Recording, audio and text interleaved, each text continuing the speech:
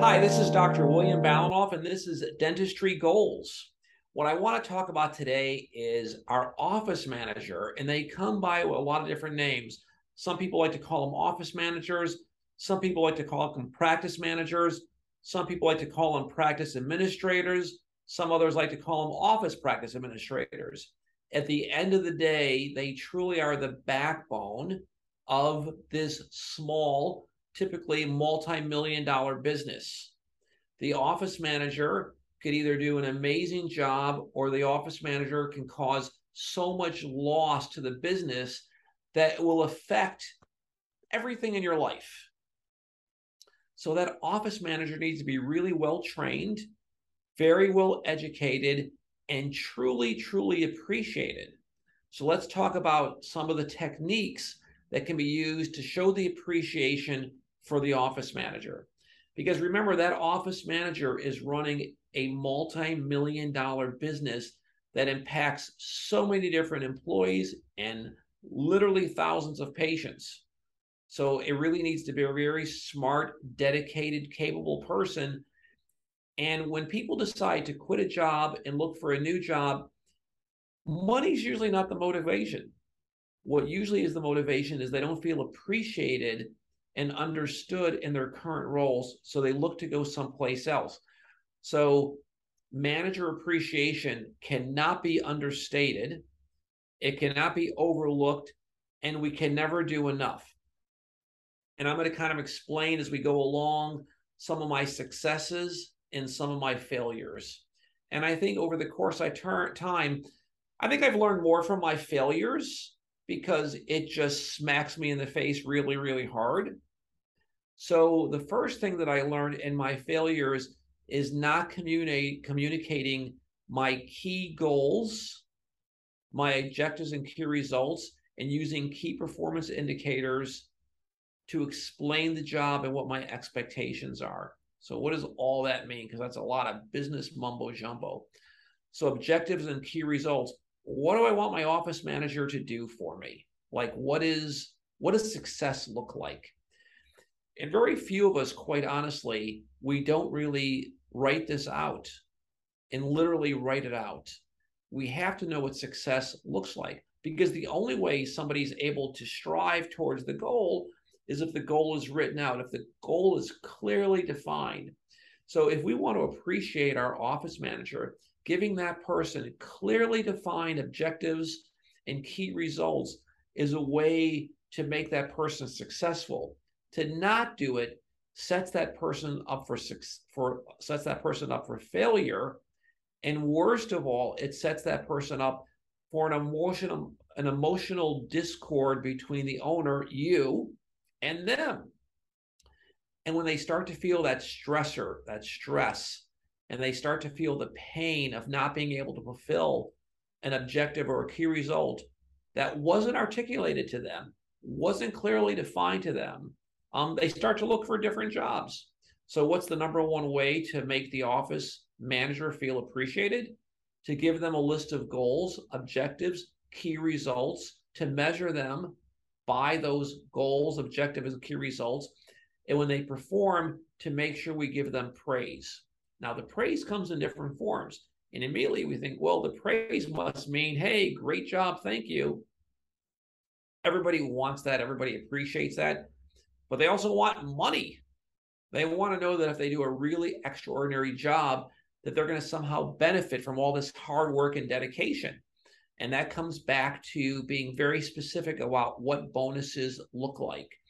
And bonuses can be in a lot of different forms. So if you have 10 different things that are important to you as an owner of the business, and you write out these 10 different goals for the office manager, you should be able to define very clearly what success looks like and what super success looks like. And if you want to create a bonus on super success, then that's exactly what you should do.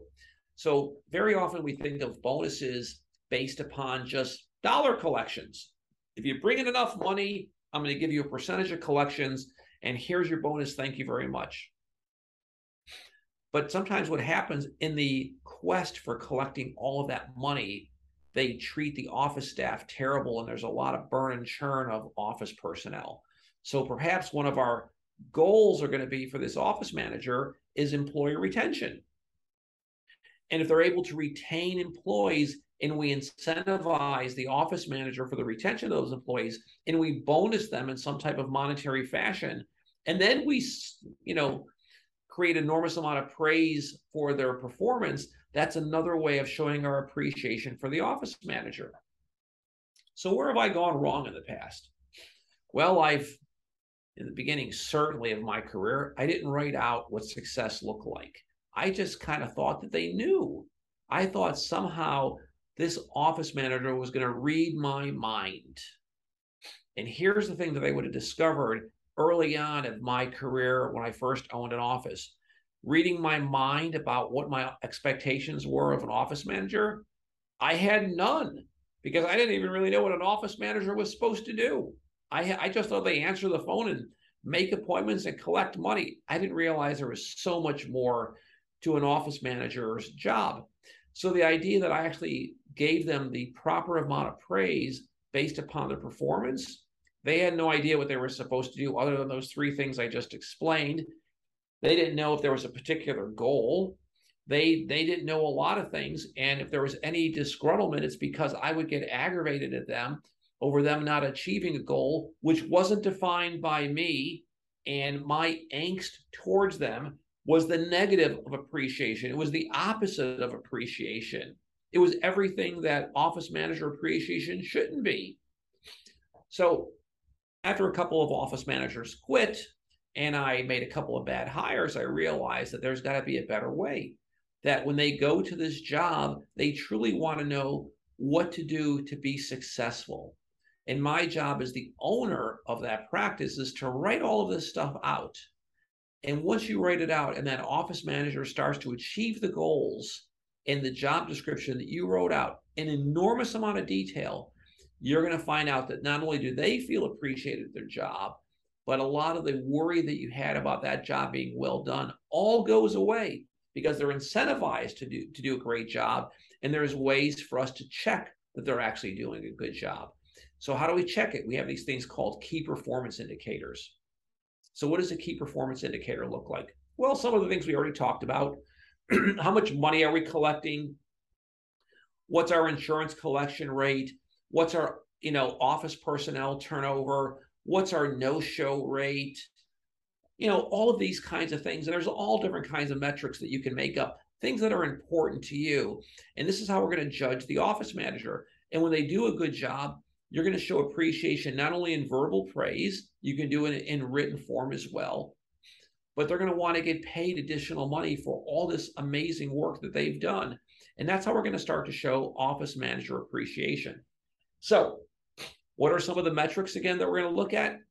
This is all kind of stuff that you can make up. So for example, if you said that something really important to you was the ratio of patients coming in for hygiene, if most of the adults have periodontal disease, they're a 4910 recare appointment as opposed to an 1110 recare.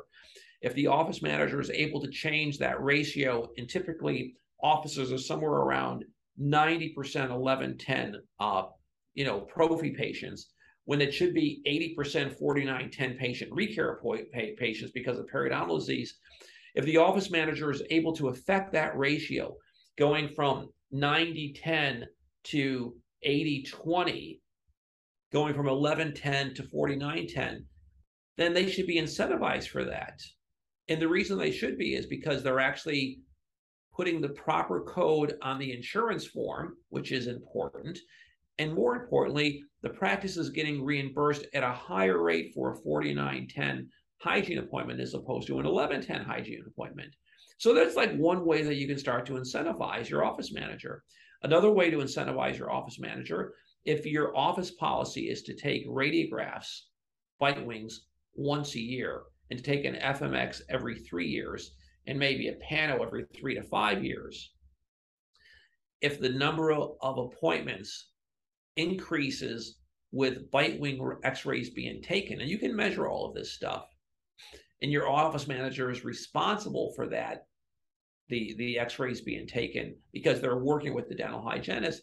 That's a way to measure your office manager and to show your appreciation towards the office manager. So you can see there's a lot of interesting, clever ways. And here I think is like a really important thing. And your office manager is going to appreciate you acknowledging this. Money is never our motivation.